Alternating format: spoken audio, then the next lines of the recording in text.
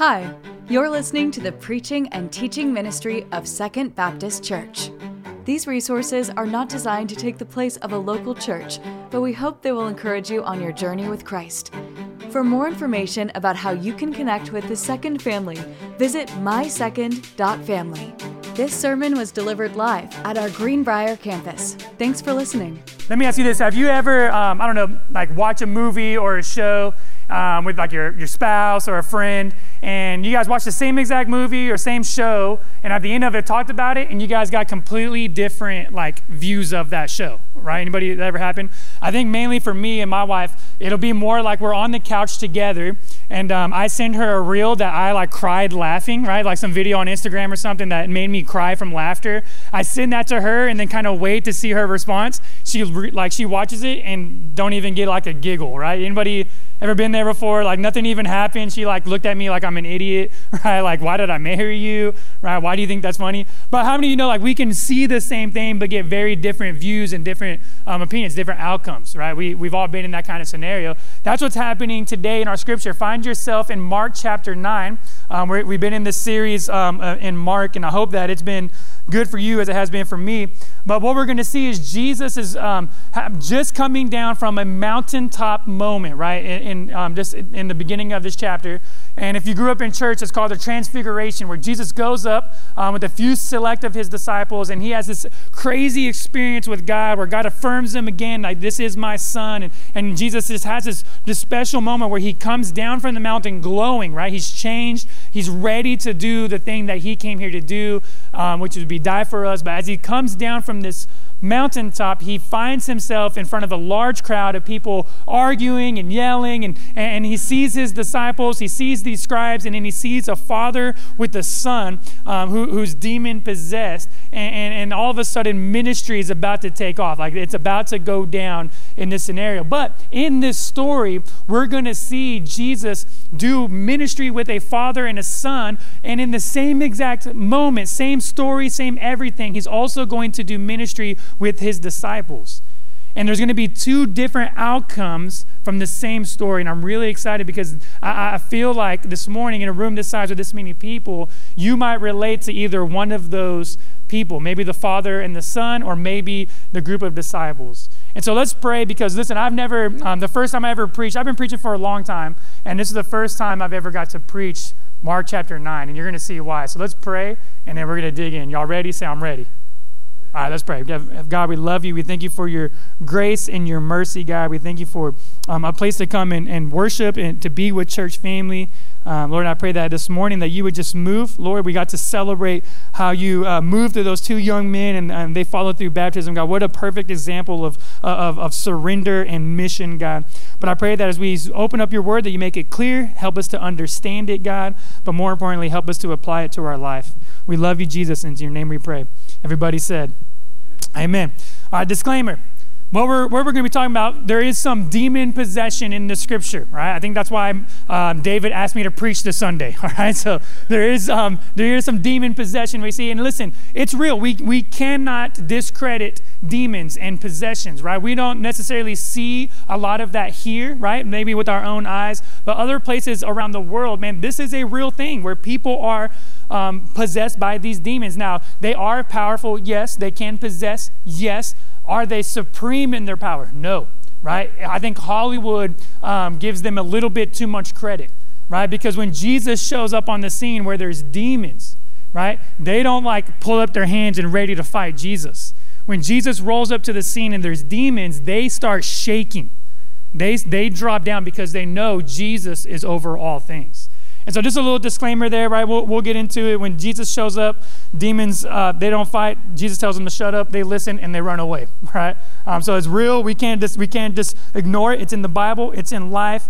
But that's what's we're going to be going through. So a little bit of context. Here's what's happening. Jesus comes down from this mountain. He looks out, sees a crowd of people, sees his disciples, sees some scribes, religious leaders, right? They're arguing back and forth. And then he does what any natural person would do as there's just a bunch of chaos happening. He goes, hey, what is happening? right? Now, I don't know what kind of school you grew up in. I grew up in the West Coast in a ghetto town, Modesto, right? Where in school, if you see a large group of people and there's yelling, what's happening over there? There's a fight, right? So you got to run over, either jump in or just watch, right? Like you got to see what's happening. That's what Jesus does. He runs over, he says, hey, what is happening? What are you guys arguing about? And in this setting, we see a father step out of the crowd and he begins to plead with Jesus. So let's pick up Mark chapter 9, verse 17 through 22. Someone from the crowd answered Jesus, "Teacher, I brought my son to you. He has a spirit that makes him unable to speak. Whenever it seizes him, it throws him down and he foams at the mouth, grinds his teeth and becomes rigid. I asked your disciples to drive it out, but they couldn't." Jesus replied to him, "You unbelieving generation, how long will I be with you? How long must I put up with you? Bring him to me." So they brought the boy to him, and when the spirit saw Jesus, it immediately threw the boy into convulsions. He fell to the ground and rolled around, foaming at the mouth. "How long has this been happening to him?" Jesus asked the father. "From childhood," he said. "And many times it has thrown him into the fire or water to destroy him. But if you can do anything, have compassion on us and help us." Listen, every single one of us have felt what this father has feeling. Maybe you don't have a demon-possessed kid, but we've all been in those seasons of life where we are trying to navigate through what seems to be a roller coaster of life, where at one moment we're high on the mountain and everything is good. We feel close to God. We feel close to believers and brothers and sisters in the faith. But then all of a sudden, life does what we all know life does. So it's just right back down into the valleys. So everyone in this room either has been through or is currently facing some kind of challenge or some kind of uncertainty that has left you, or maybe you're feeling right now hopeless. I don't see how this is going to change kind of moment. And that's what this father is feeling. This father has seen this boy, his son, be possessed and controlled by this demon his whole life. He has watched this demon taking his son's ability to speak and to hear. He's watched this thing throw his son down and have like these seizures that takes place. Now listen, like I said, I've never preached this before. I never preached on Mark 9. But as I'm a father now, right? I have two daughters. Okay, one's 3, one's about 10 months old. And so as I was reading and studying this week, I got to this point and I thought, man, listen, I've seen this before. Right, like everything the son's doing, I've seen this before, right? The father described his son as you know, he doesn't listen, all right? He's not speaking, throws himself down, rolls around on the floor, grinding his teeth, right? And I was like, man, my daughter does this when she's tired, right? This isn't demon possession, right? She needs a nap and like an applesauce packet, right? Some goldfish or some like veggie straws, right? But then you read the next part where the father said, then there's times where this demon has tried to kill my son, where he has thrown my son into the fire, tried to drown him in the water. And so when I thought about that, this father, for who knows how long, most of this kid's life, has been on 24-hour watch, has to constantly be thinking about what is this demon going to do with my son. And his father has done everything. Like he's tried and done everything that he can to heal his son. And we know as we've been going through Mark, word of Jesus has been going around. Jesus has been doing miracles. He's been feeding thousands of people with a little bit of food. He's been actually casting out demons. He's been doing all this miraculous work. And word gets around. And so when this father, we don't know how he hears about Jesus, but he knows, man, Jesus is there. And if I can just get to Jesus, maybe he can heal my son. And so I can hear like the exhausted heartbeat of that father start to beat a little bit faster as he approaches this mountain. But think about the context. Remember, Jesus was on the mountaintop. He had a few disciples with him, but most of his disciples were down at the bottom. And if we read a few chapters before this, Jesus commissioned his disciples, told them, hey, listen, I'm giving you power to do ministry. I'm giving you power to literally cast out demons. So go do ministry. So think about this, all put it together. This father comes, he hears about Jesus, he shows up to the mountain, and Jesus isn't there, but his disciples are. And in his mind, listen, if I can just get now my son to these guys, they will heal my son.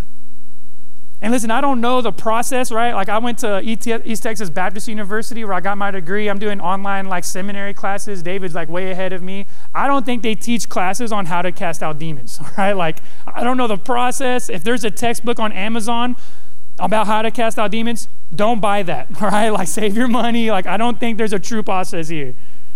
But these guys, these disciples, here's the father brings his son to these men. They go through their demon casting process. And when they tried, they couldn't do it. They failed.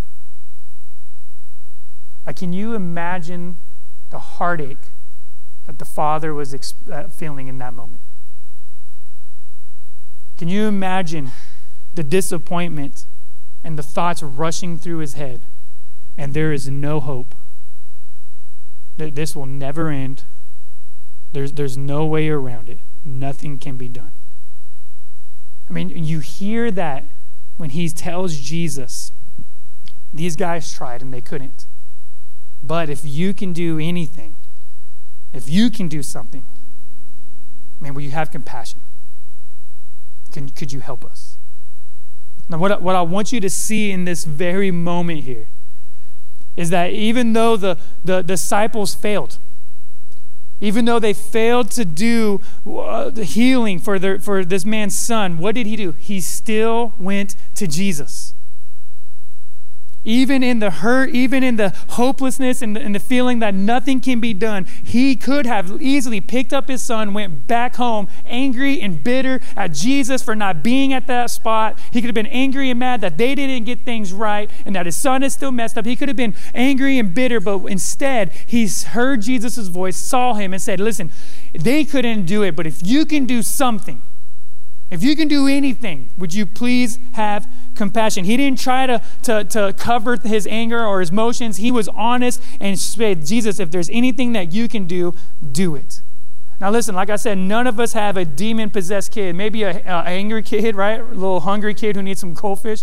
But all of us has had at some point in our life moments like this, where life was just bringing us to our knees, humbling us, and making us realize, man, we need something greater than ourselves if we want something to actually change in our life.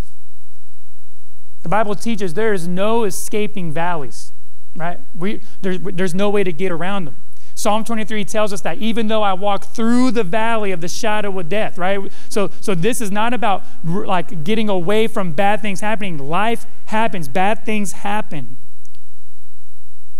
And what you do with that matters. This father thought his biggest need was, I need to get my son healed and freed from this demon.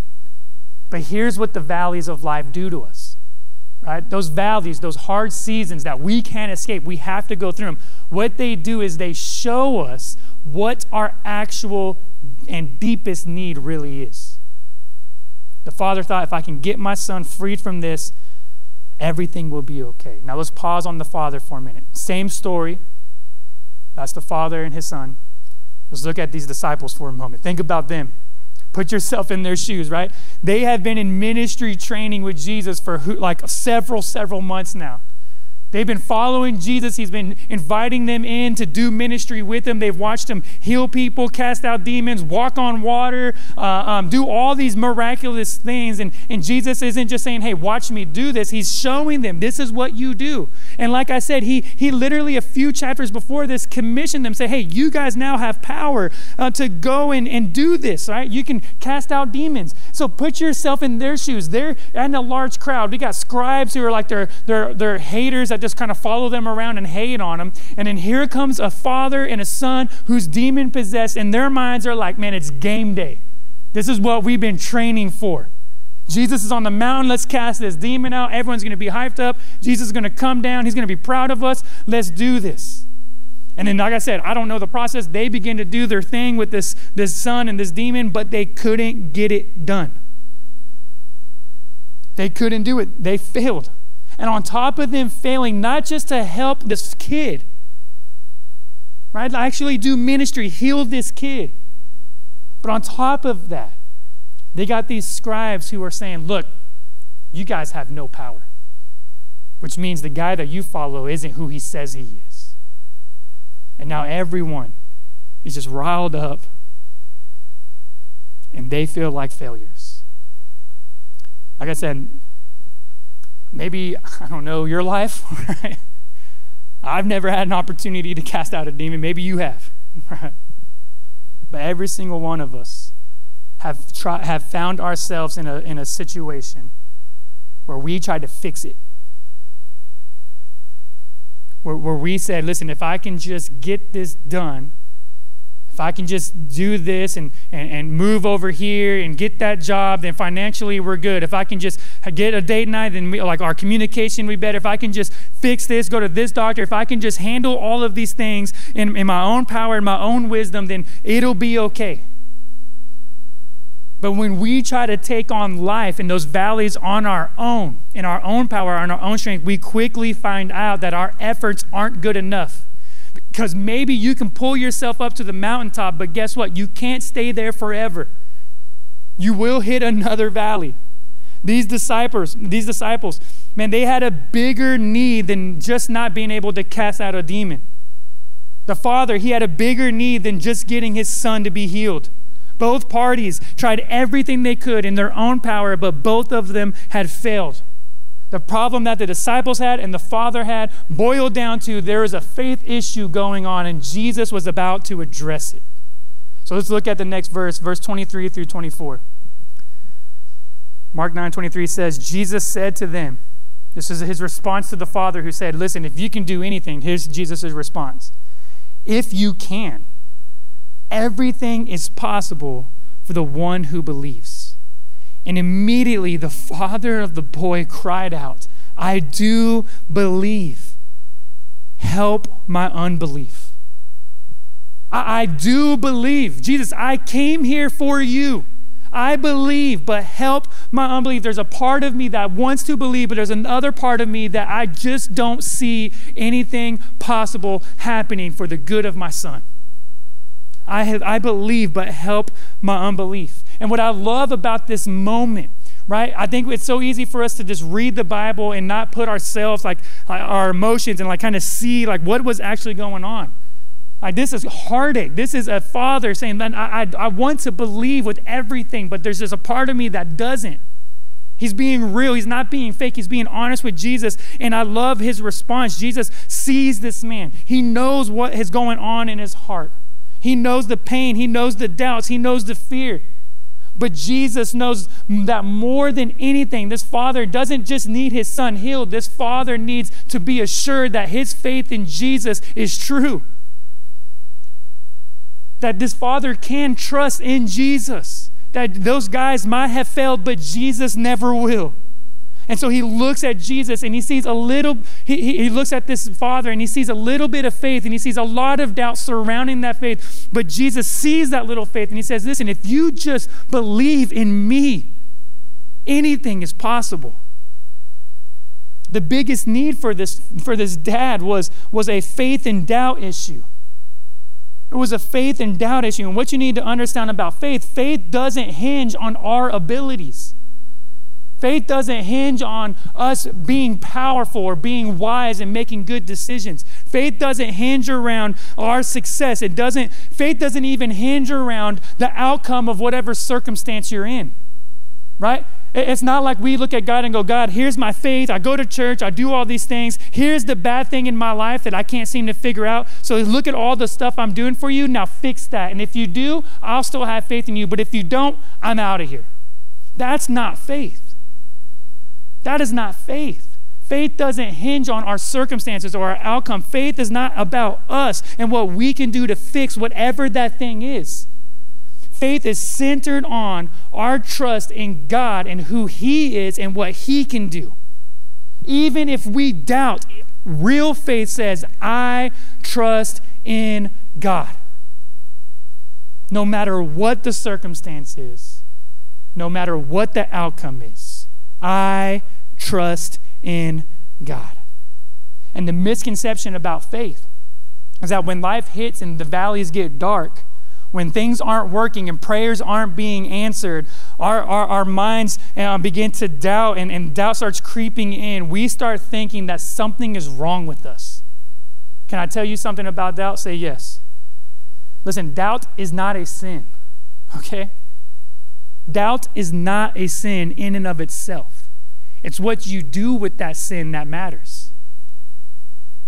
Doubt in and of itself is not a sin. Having faith isn't like we just ignore and pretend bad things aren't happening, right? That's called foolishness. Doubt is not a sin. Faith isn't about like faking it till you make it. It's not ignoring the hurt. It's not ignoring the doubts and the questions. Faith is the opposite. Faith is, God, here are my doubts. Here are my questions. Here's what's going on. I can't figure it out, but I'm trusting in you. My faith is in you. I believe. So church family, listen, God knows what's going on in your heart. I don't know what you're going through. I'm not the Holy Spirit. I got the Holy Spirit, but God knows. He knows your questions. He knows your fears. He knows the doubts that you have. And that doesn't make you a lesser of a Christ follower. But if you bury those questions and you bury those doubts and you're not real with them and take them to Jesus, those doubts will start to overshadow your faith. If you're with me, say, I'm with you. Take that little bit of faith in God and give it to Jesus. The Father said, I have come to you, Jesus. I'm here with my son and I came here for you. I believe, but help my unbelief. It reminds me of Matthew 17, 20 through 21. You guys probably know this. Jesus said, I tell you, if you have faith the size of a mustard seed, you can tell this mountain, move from here to there, and it will move. Nothing will be impossible for you. Just a little faith of a mustard seed. If you have that much faith, you can tell a mountain, move, and it will move. Right? I don't know if you've ever tried that. I want to try that in the roundabouts when like people don't get it right, like move that car, right? Like get out of my way, right? But what is Jesus saying? When you find yourself with more doubt than faith, Jesus has the ability to take that little bit of faith, push through the doubt, and anything is possible when you take that little bit of faith and place it in his hands. Anything is possible with a little bit of faith. And this is what we see next. Look at Mark chapter 9, verse 25. When Jesus saw that a crowd was quickly gathering, he rebuked the unclean spirit, saying to it, you mute and deaf spirit, I command you, come out of him and never enter him again. Then it came out shrieking and throwing him into terrible convulsions. The boy became like a corpse, so that many said he is dead. But Jesus, taking him by the hand, raised him and stood him up. I mean, can you imagine this moment? For this father, right? Remember, this isn't Hollywood. There was no battle. Demons possessed the kid. Jesus said, get out. They listened. They listened. Jesus shows, I am the one in charge. He speaks, they run, the boy is free. And listen, for the first time in years, this father was able to breathe. Can you imagine that? He was able to know, my son is okay. But what Jesus proved to this man was not that his greatest need wasn't for his son to be healed, but it was bigger than that. For this father, his greatest need was faith. Not necessarily more faith. What the father needed was to take the little bit of faith that he had and place it in the right place. Not in himself and his abilities, not in the disciples, right? Not in man that failed him ultimately, but to take that little bit of faith and place it in the right place in Jesus Christ. A little bit of faith, and man, run to Jesus with it. And the next thing that he does is now we see this father, Jesus meets his greatest need, right? Heals the boy, but his greatest need was, man, listen, put your faith in me and I got you. But then he looks at the disciples and look at what he says here, chapter 9, verse 28 through 29.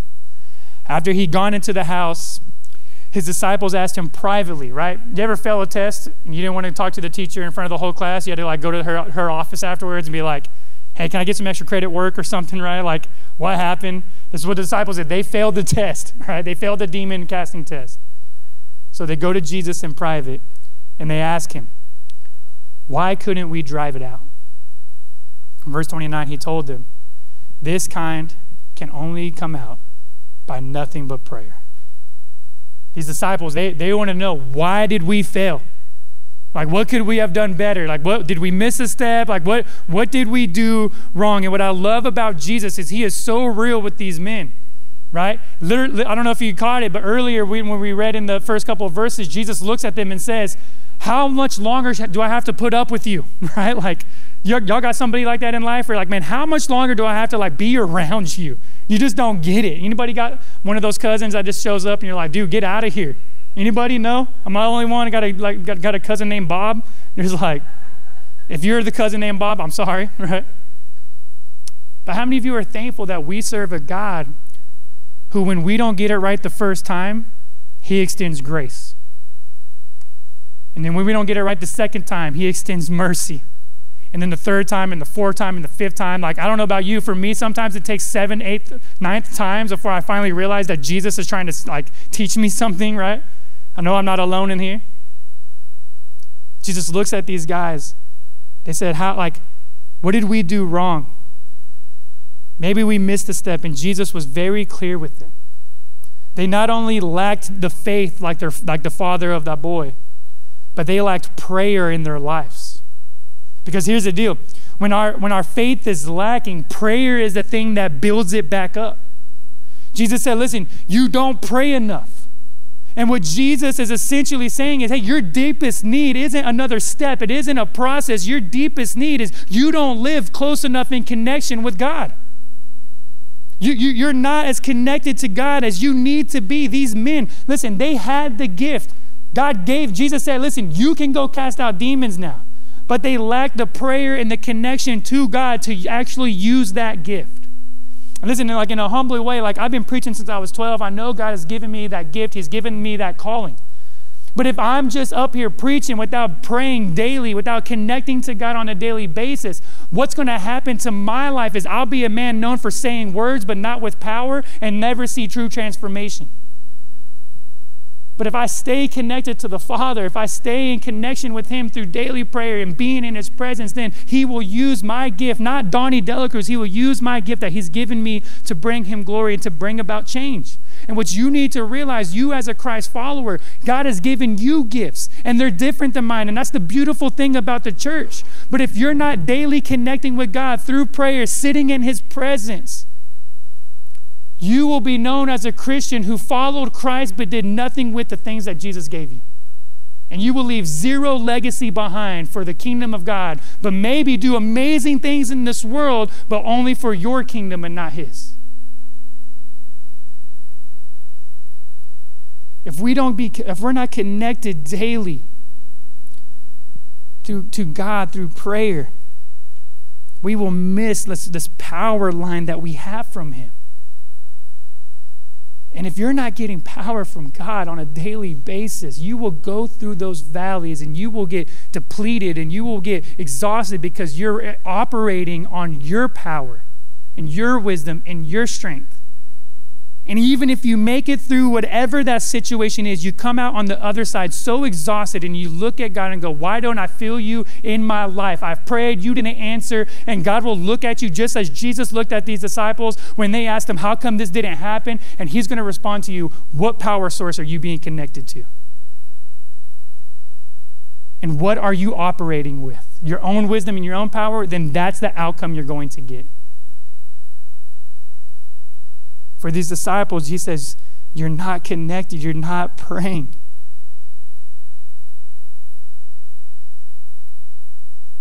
Jesus heals this boy, and he shows the Father, and he shows his disciples that their greatest need was very simple. They needed more of God in their life. How did Jesus prove that? By showing them the only way we overcome the challenges, the attacks from the enemy, and even our own lack of faith and doubt is by spending more time with God through prayer. And the challenge for us is very simple. Man, listen, we live way too fast. Like we live exhausted. And can I be real with you? Say yes. I was going to be real anyways, all right? I didn't need your permission. You don't need more coffee. You don't need a nap. You don't need another pay raise or a different location. You don't need those things. What you desperately need is an active move and a refreshing movement of the Holy Spirit in your life. And the only way that's going to happen is if you slow down, say no to things that have no eternal value, and prioritize spending time in the presence of Jesus for the sole purpose of not getting out of the situation, but for the sole purpose of, Jesus, if you don't fill me with your power and your wisdom, I'm not going to make it. Jesus, I don't feel you in my life. I'm praying. These things are happening. Here they are. Here's my circumstance. Here's my doubt. Here's my fear. And here's my little bit of faith. Jesus, I'm going to daily connect with you because I need you. Family, listen, if we don't come to that spot in our spiritual walk, we will never be the mature men and women that God created us to be spiritually. And we will end up looking at Jesus and going, why didn't these things happen? And he's going to give us the same answer. You weren't connected to me. If you want to be known as a person who, no matter what life threw your way, your faith was strong and you walked through that valley with your eyes on Christ, then you have to live in the power of God. And so here's my big takeaway from today. I got two things. If you hear anything, hear these two things from me. The strength of your faith is a reflection of your prayer life. The strength of your faith and how strong your faith is a direct reflection of your prayer life. No prayer, no daily connection to Jesus equals no power or a little bit of faith. Or a daily connection to Jesus through time of prayer will equal more power, not for you just to do whatever you want, but more power to make it through the valley and do the ministry that God has placed you on this earth to do. How much time are you spending in the presence of Jesus? Prayer matters. And can I address something? I'm going to do it. I'm going to take away a prayer that we commonly pray to make it easy for you. I'm going to take one away so that you can put another one in there. You want to know what kind of prayer God doesn't really want to hear? Can I tell you which one? Like when you pray for God, like it'll sound something like this.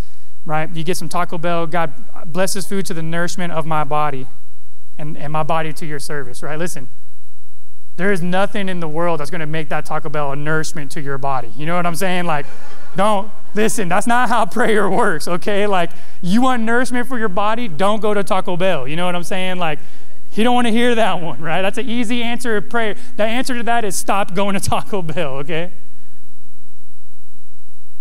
The prayers that we pray is, Jesus, just like this Father, I believe, help my unbelief.